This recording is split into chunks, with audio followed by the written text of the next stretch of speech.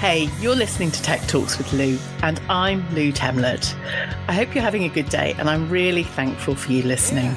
So, this is Tech Talks with Lou, the show in which I discuss top tech secrets for success from the best in today's digital world. Last week, I spoke with Victor Chen, a real martial artist and modern-day philosopher. We spoke about building a strong foundation in any field and not always being focused on the end result, and life and business not being a quick fix. If you haven't already listened, head back after this episode and let me know what you think. My guest today has worked in the film industry for 20 plus years, worked with hundreds of producers and writers and directors. Whilst directing a first-run cinema and a film school in Miami Beach, Florida, she developed a feature film competition that led to filmmakers competing for a $200,000 prize. Now, today, she helps filmmakers raise funds and get their film and projects distributed globally. I would very much like to welcome to my podcast, Joanne Butcher. Hi, Joanne. Hi, Lou. Thanks so much for having me. It's lovely to have you here. How are you doing today? I'm doing very well. Thank you. Just ready for 2022. Absolutely. This is my very first podcast of 2022, episode 11, and I'm very pleased to have you here today, Joanne, to talk about technology and the film industry. Now, I want to take you back to some of your early days and why you feel that technology has benefited you in the filmmaking industry. Where did it all begin? Well, one story I like to tell is when I was a very, very young child, I used to have dreams. And in my dreams, I would see cowboys and Indians. I was always an Indian. And in my dreams, the Indians always won. And at the end of the dream, there would be big letters across the screen saying, "The end." So I was literally dreaming in film as a very, very young child.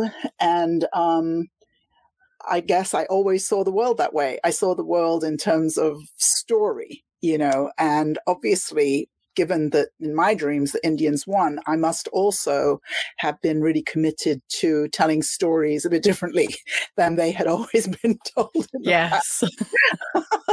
Because I don't think I ever saw a movie where the Indians won.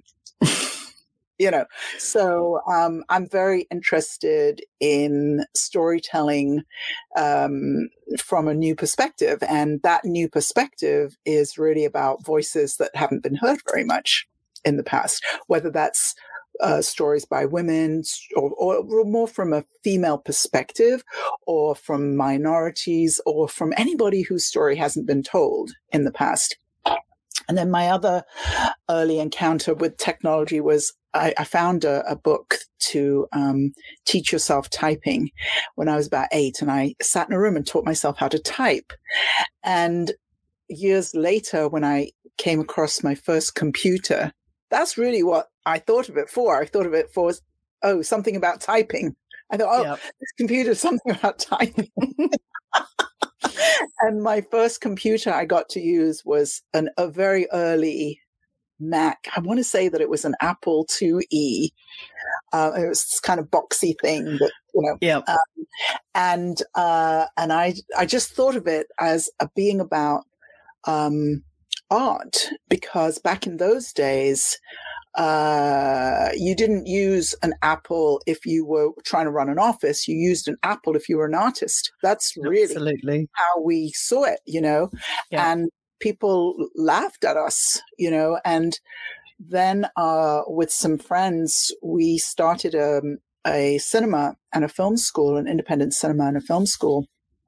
And we started the business using all Apple computers. And really back in, I think we officially started the cinema. We'd already been doing stuff before that, but we officially started the cinema and the film school in 1990.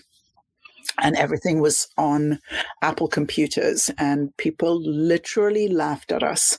And I just think it's so amazing. I just heard yesterday, Apple is a some $100 trillion business, but back then it was this very small group of artists who were interested in what we would now call digital technology, had to offer artists, and in our case, specifically filmmakers. Yes. All my friends were artists, were filmmakers, musicians, storytellers, and we were all interested in new technology. All my musician friends were interested in what's called new music, very interested in sound, soundscape, sound design. I just was on the Facebook page of one yesterday, Gustavo Matamoros, who started this whole new music thing in Miami. And so for whatever reason, I've always been interested in what is the latest in technology and what is the latest in technology that can be applied to storytelling. Later in life, I literally moved to San Francisco just to be closer to the new technology. And I ended up leaving my world that I was used to of nonprofits I ended up working for YouTube. And, I would get to go down to Google and YouTube and my eyes would be like this. I'm like, oh my God. But by then, all my friends had already left long before and come to San Francisco and were working in technology. And I always told myself that I didn't have that. I think if I had been 5 years younger, maybe I would have. But I always thought somehow that wasn't my path. But it's certainly what I love. And I keep very, very abreast of anything to do with technology, as anybody who works in film has to. Yes. I mean, it absolutely fills my heart to hear you talk about creativity and technology and combining them together. I remember using my first Mac. It was a bit of a conflict, actually, in the kind of mid to late 80s at school.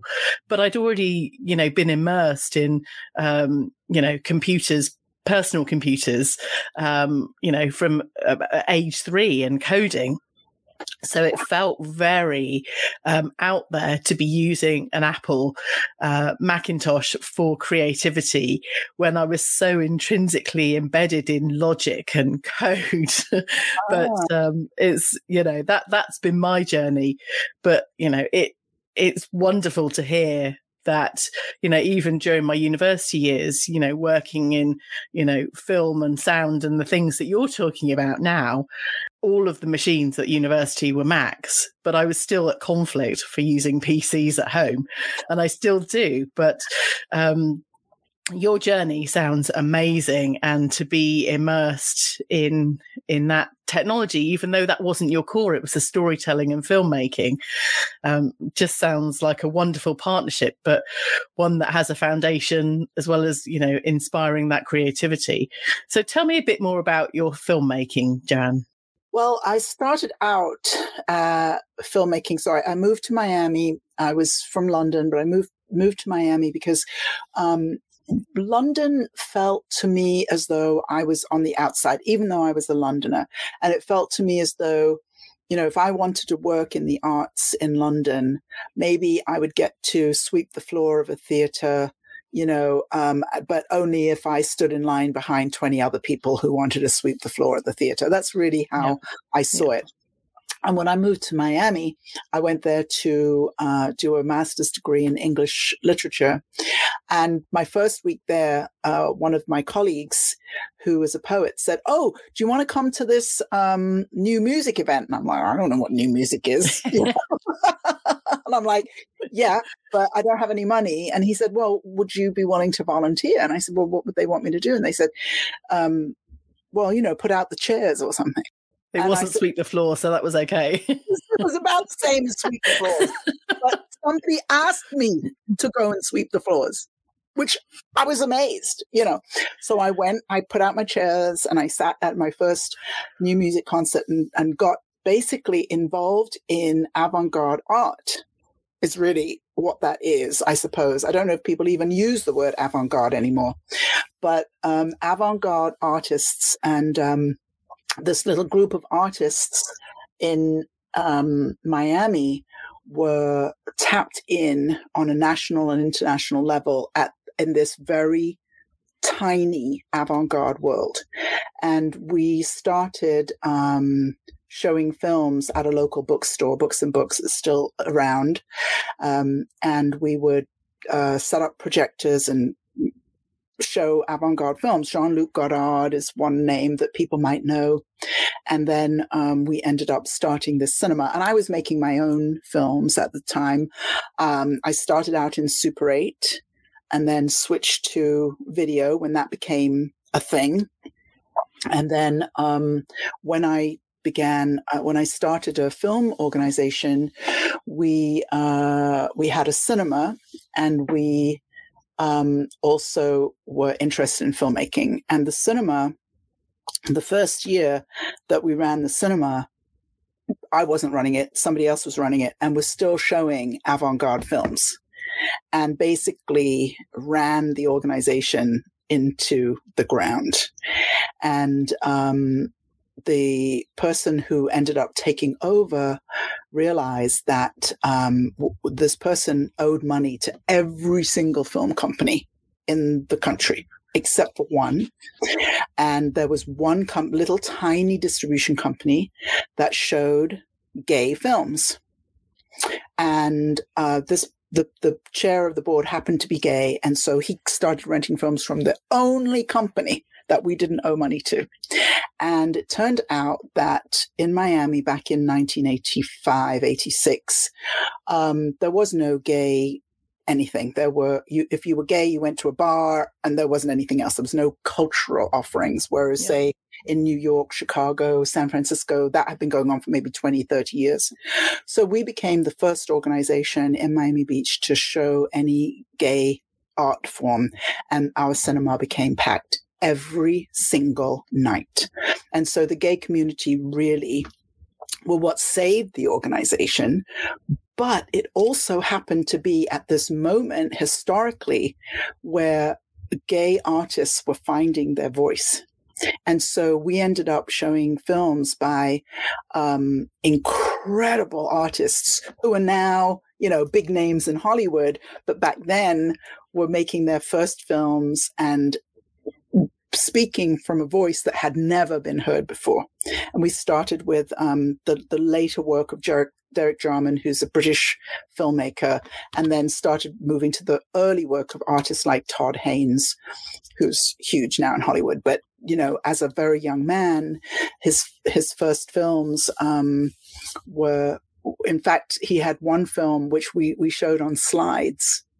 Wow. With a slide projector. And that ended up turning into one of his first films. But, every filmmaker is always somebody experimenting with technology. And so at the time, we were showing films on 35 millimeter with 35 millimeter projectors.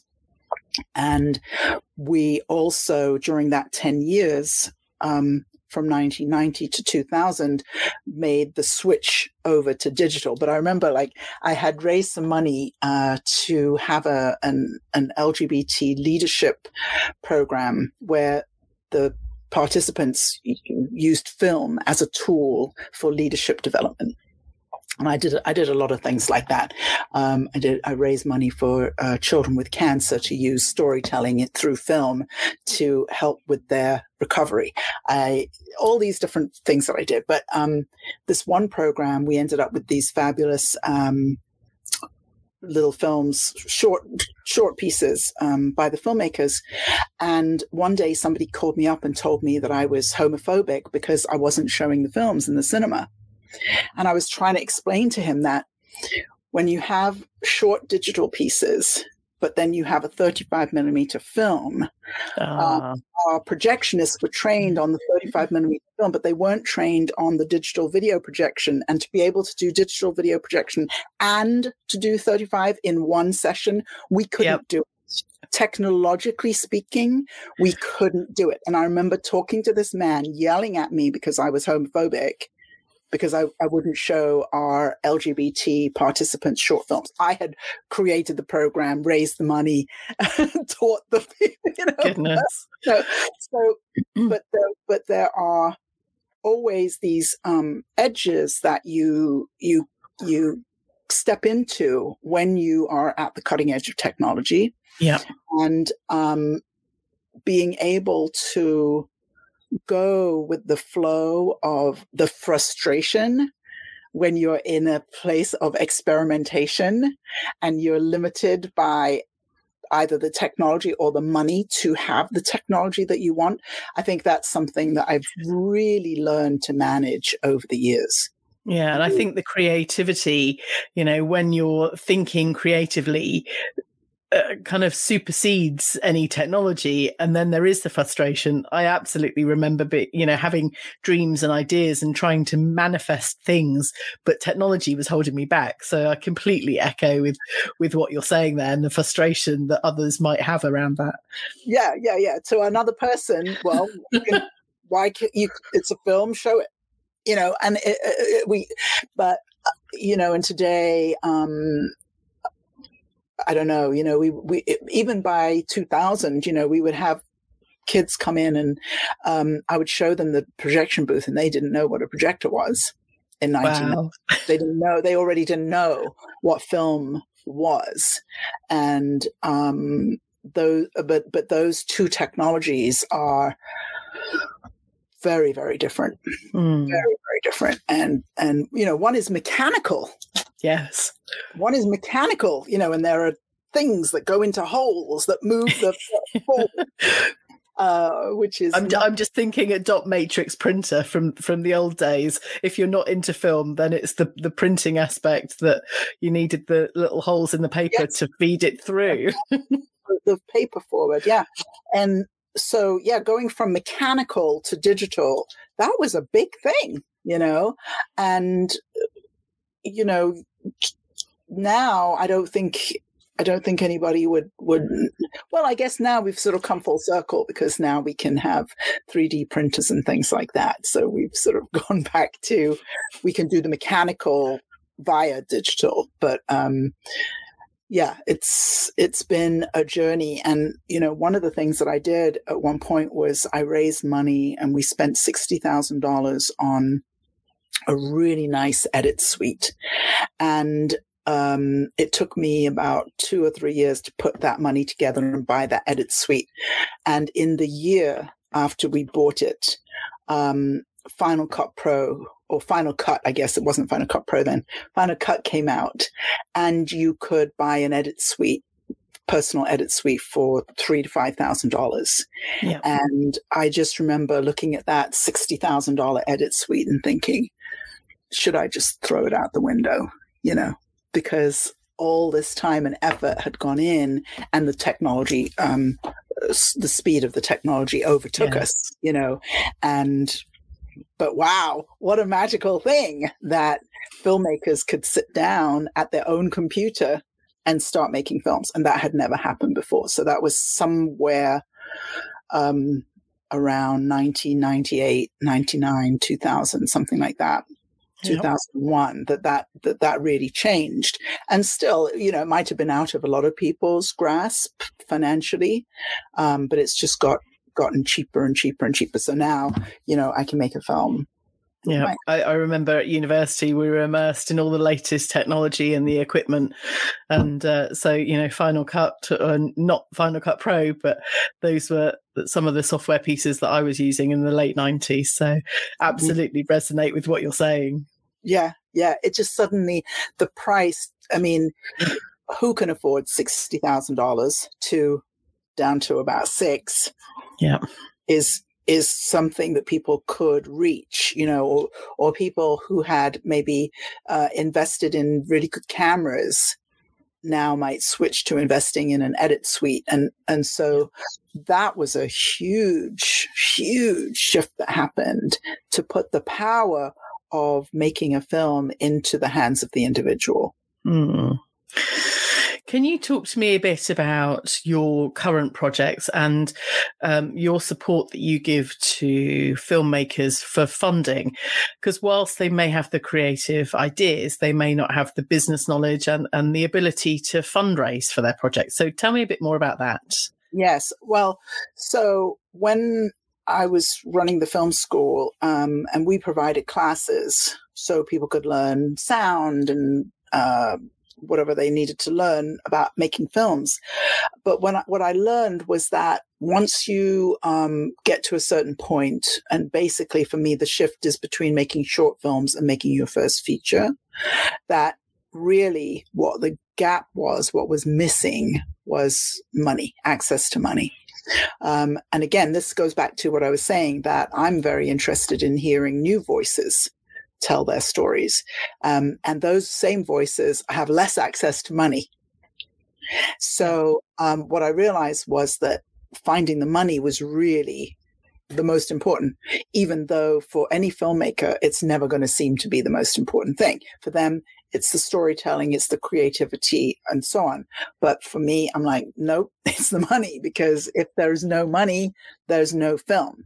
Or you can get to a certain point, but you can't get any further, basically, is what it is. One of my favorite directors, John Sayles, said after his first feature, he realized he was either going to have to learn how to raise money or get a new set of friends.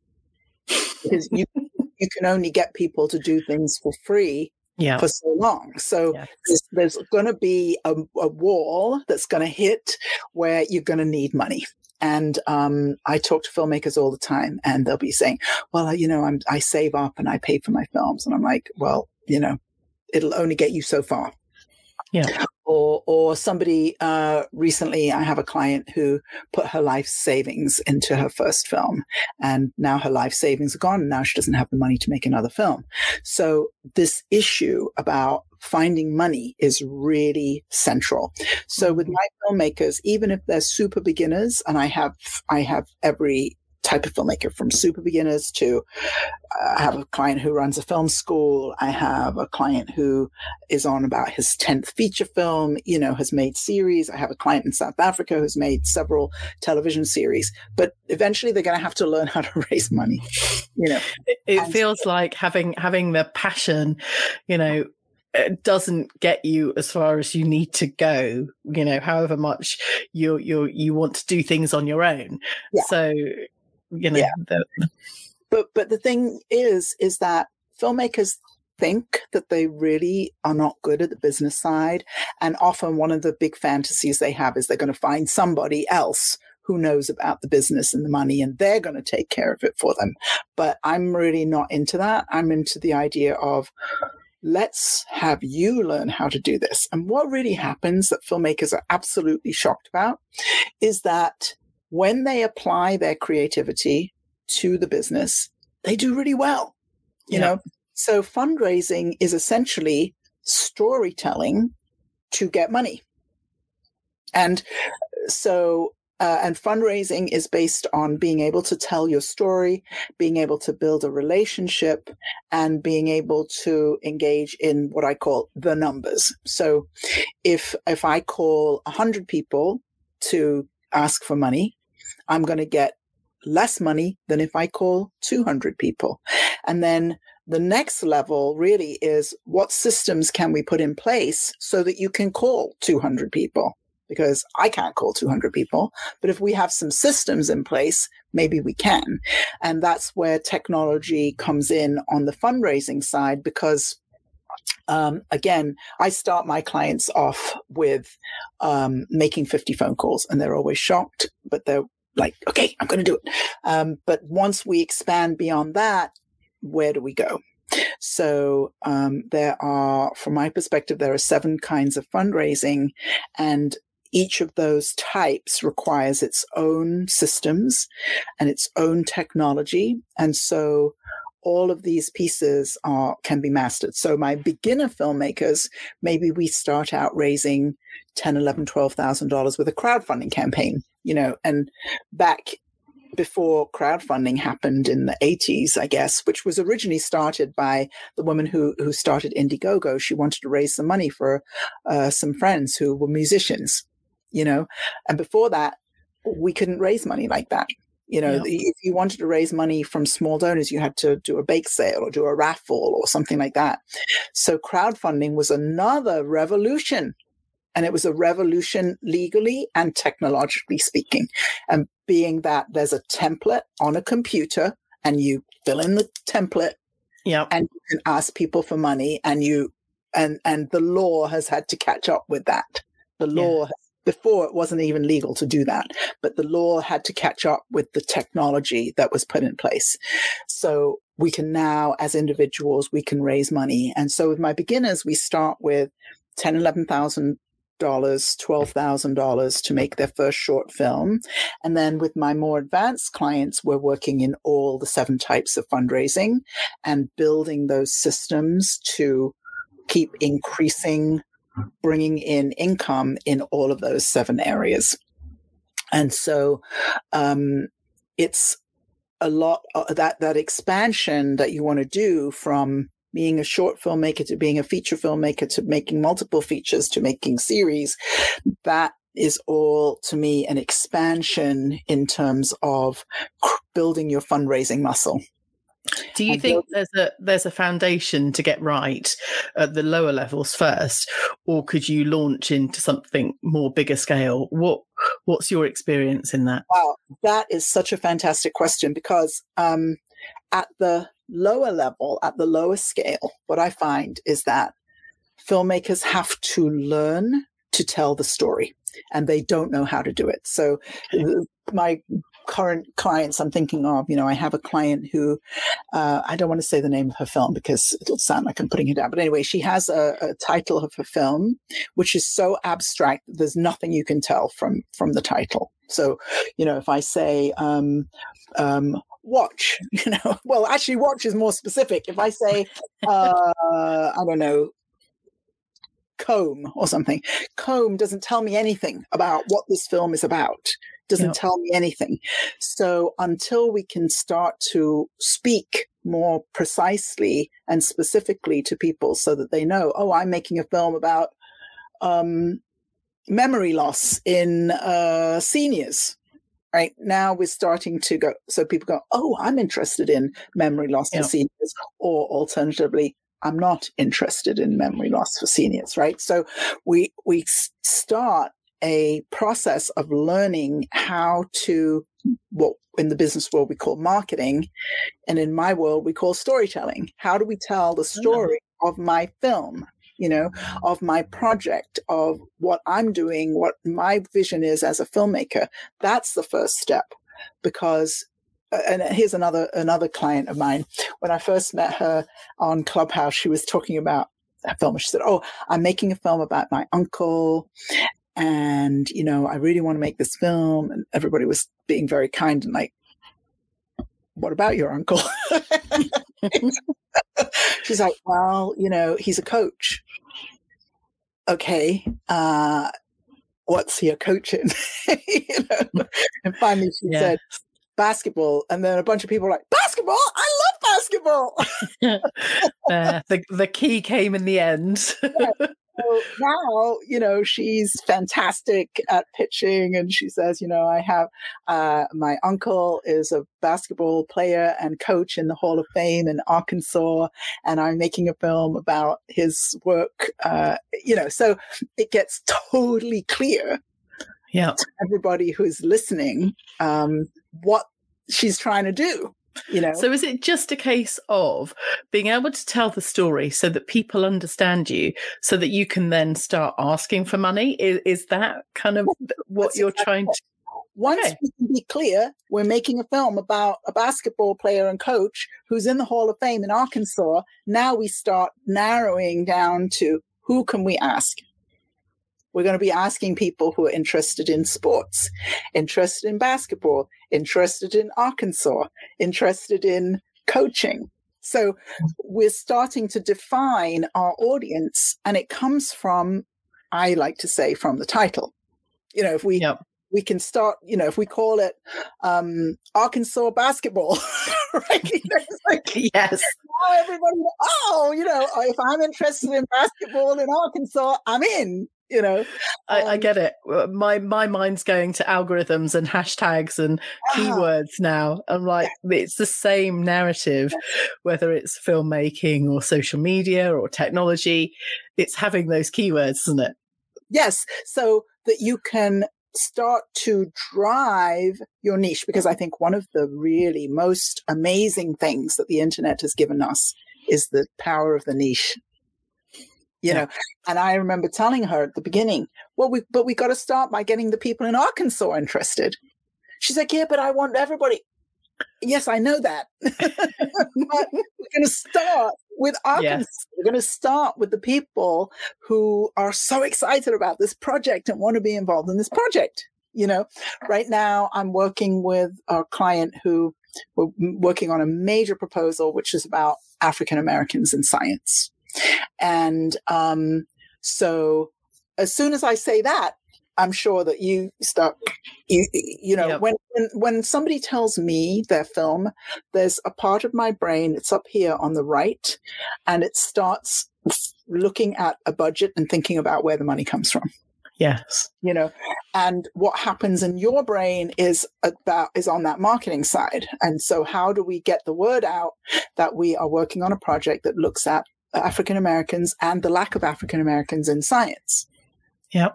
Now, in a funding sense, that means we can start looking at foundations interested in that topic, individual donors interested in that topic, corporations interested in that topic. We can look at grants that are available, and we can look at sales, because there are some platforms that are going to be really interested in that project, and there are some platforms that wouldn't be interested in that project. And that's fine. We just don't want to waste our energy going after the ones that are not interested, and we go spend our energy going for the ones that are, But for any niche, there is an audience for that. And technology is what has given us the possibility of finding and reaching that niche, and finding the people who want to see this film, who are going to benefit from seeing this film.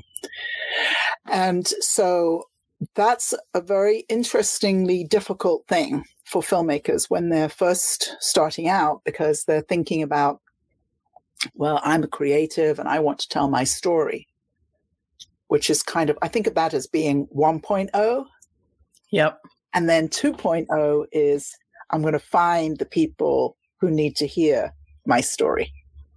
Yes. And so that is that next step, to be able to share it with the people who want to see it.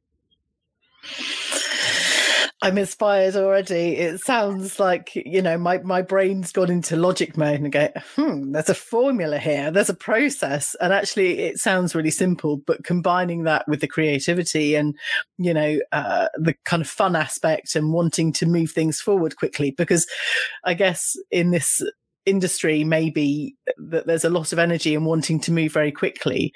But what's your perception of? I want to move.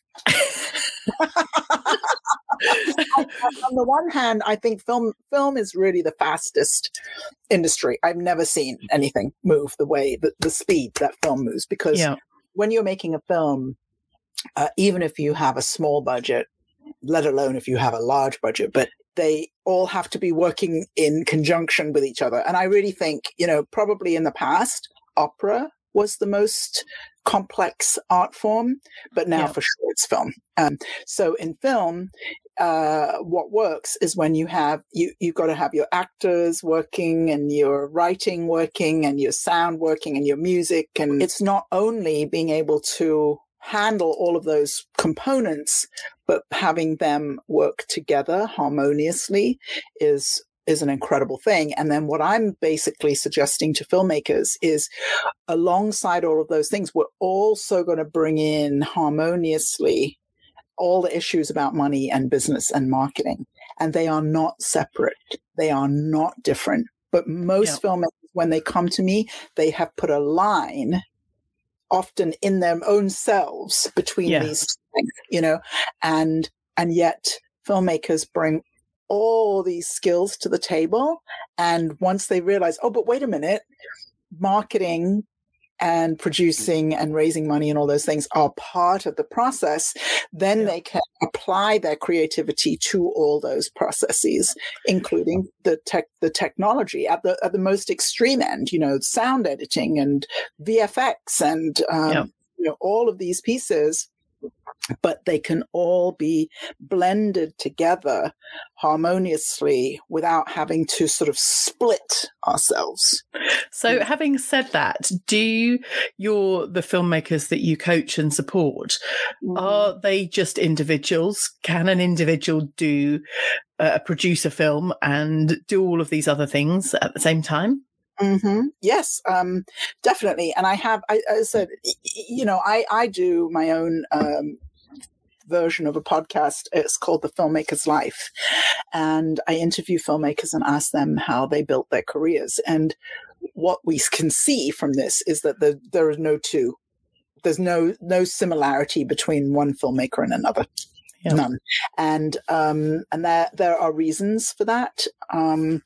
Partly because often when filmmakers set out on building their careers, they really don't know what the path is, and they're going here and there and here and there. And one of my clients said I saved him 7 years. I don't know when he came up with the number of 7 years, but when you're trying this and trying that and doing a little bit instead of having a clear path and a focus on that path and a path to follow, which is really what I help filmmakers do, is define what that path is. You can just be all over the place. I remember I had this client who worked in news. And when he came to me, he was like, well, I've been working in news so that I can learn how to be a filmmaker. But in our work together, it turned out he is really interested in comedy. Oh. So what's he doing in a news station? It doesn't, but once he got clear about what his path was, then he could, take off and move forward. And, so one of the things that I do when I meet a new potential client is we have a conversation. I call it a filmmaker success breakthrough session.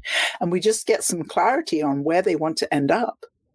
If we know where you want to end up, then we can kind of reverse engineer that and come back to here. And then my next question is, okay, if we start here, how much money do we need to do it, and where are we going to find that money? So if any of my listeners are interested in making their own film, how can they get hold of you, Joanne?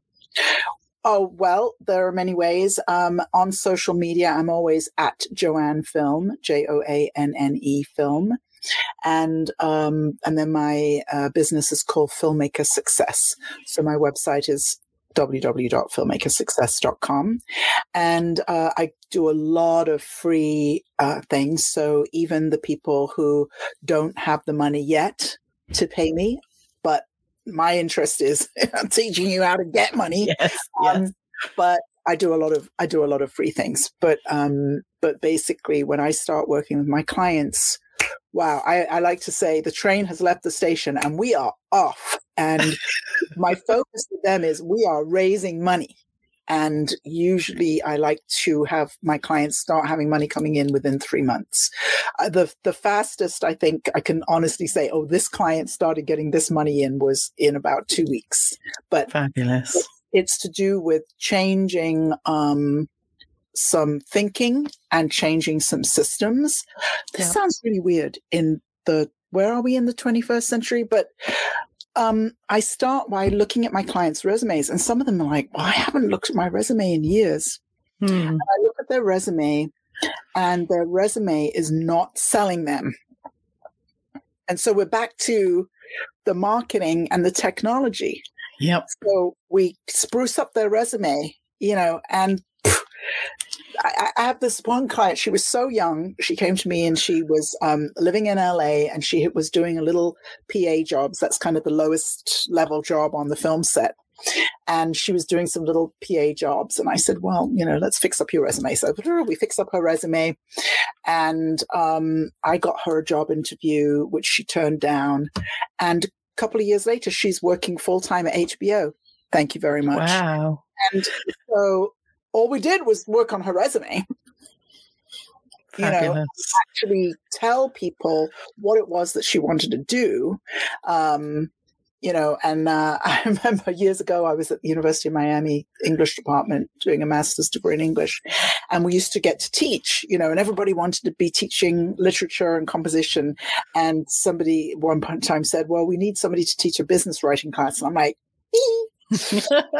and, that was when I started to see you can change people's lives by fixing their resume. Yes. One day I was walking down Lincoln Road in Miami Beach, and this guy comes running out at me. Miss Butcher. I'm like, oh. And he said, I want you to meet my mother. So this restaurant, and his mother's sitting there. He said, I want you to meet Miss Butcher. She's the one. Oh my God, it brings tears to my eyes. She's the one who helped me become a lawyer and have a career. Wow. He was in my remedial English class. He was in my remedial English class. He was failing out of university. Joanne, I'm so inspired by what you've shared today. If anyone out there wants to produce their own film and raise funding, Joanne is the person to speak to. So what's coming up in 2022 for you, Joanne? Well, I'm really thrilled that 2022 is here, because I can't wait to get started. But, talking about technology and systems, really 2021 for me was about building technology so that I have a foundation for my business, and then also developing clarity about a formula. I was asked the question, you do have a methodology, don't you? And I was like, do I?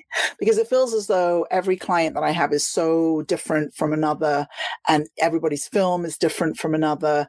And I thought, well, I don't know, but I figured it out. And so I call it the Film Box Office Success Formula. And that there are 7 steps in the word success, SUCCESS. And we need to go through those 7 steps in order for a filmmaker to be successful. So right now, what I'm doing is I've built the foundation. I'm taking my clients through the 7 steps. And the goal is that we end up, if it's a short film, it takes 3 months. If it's a feature, it takes a year to get to the point where we're delivering that feature film to a distributor. And that, for me, is the end goal. For filmmakers, that's usually not the end goal. They have other end goals that are a waste of time. But the real end goal is getting a film into distribution so you can make money, so you can make more films. Right? Yes. I think in my mind, it was like, okay, you make a film, but the distribution bit that we haven't really spoken about, maybe on another podcast, is the end goal. That's what you've got to do to get your film out there to start making money. Because this is the way I think it's important to say it to artists, because artists have their soul in a project. And so they think when we're talking about making money that somehow that is soulless. But this is what I would like to say. If we have clarified, we have a story and we know who we're talking to about that story, not everyone, right? We've defined our niche and our market. Then if we're actually being successful with getting our film to the people who want to see it, that will result in money. It's kind of a byproduct, but if we are actually getting the film to the people who need to see it, we will be making money. So distribution is the goal. And most filmmakers out there are just floundering around with, well, I want to get my film in film festivals, or I want to get my film on Netflix, but they really have no idea. And what they really mean, when I translate filmmaker speak, what they really mean is, I want distribution. And I want people to see my film. And I want people to pay money to see my film so I can make another film. That's my translation of filmmaker speak.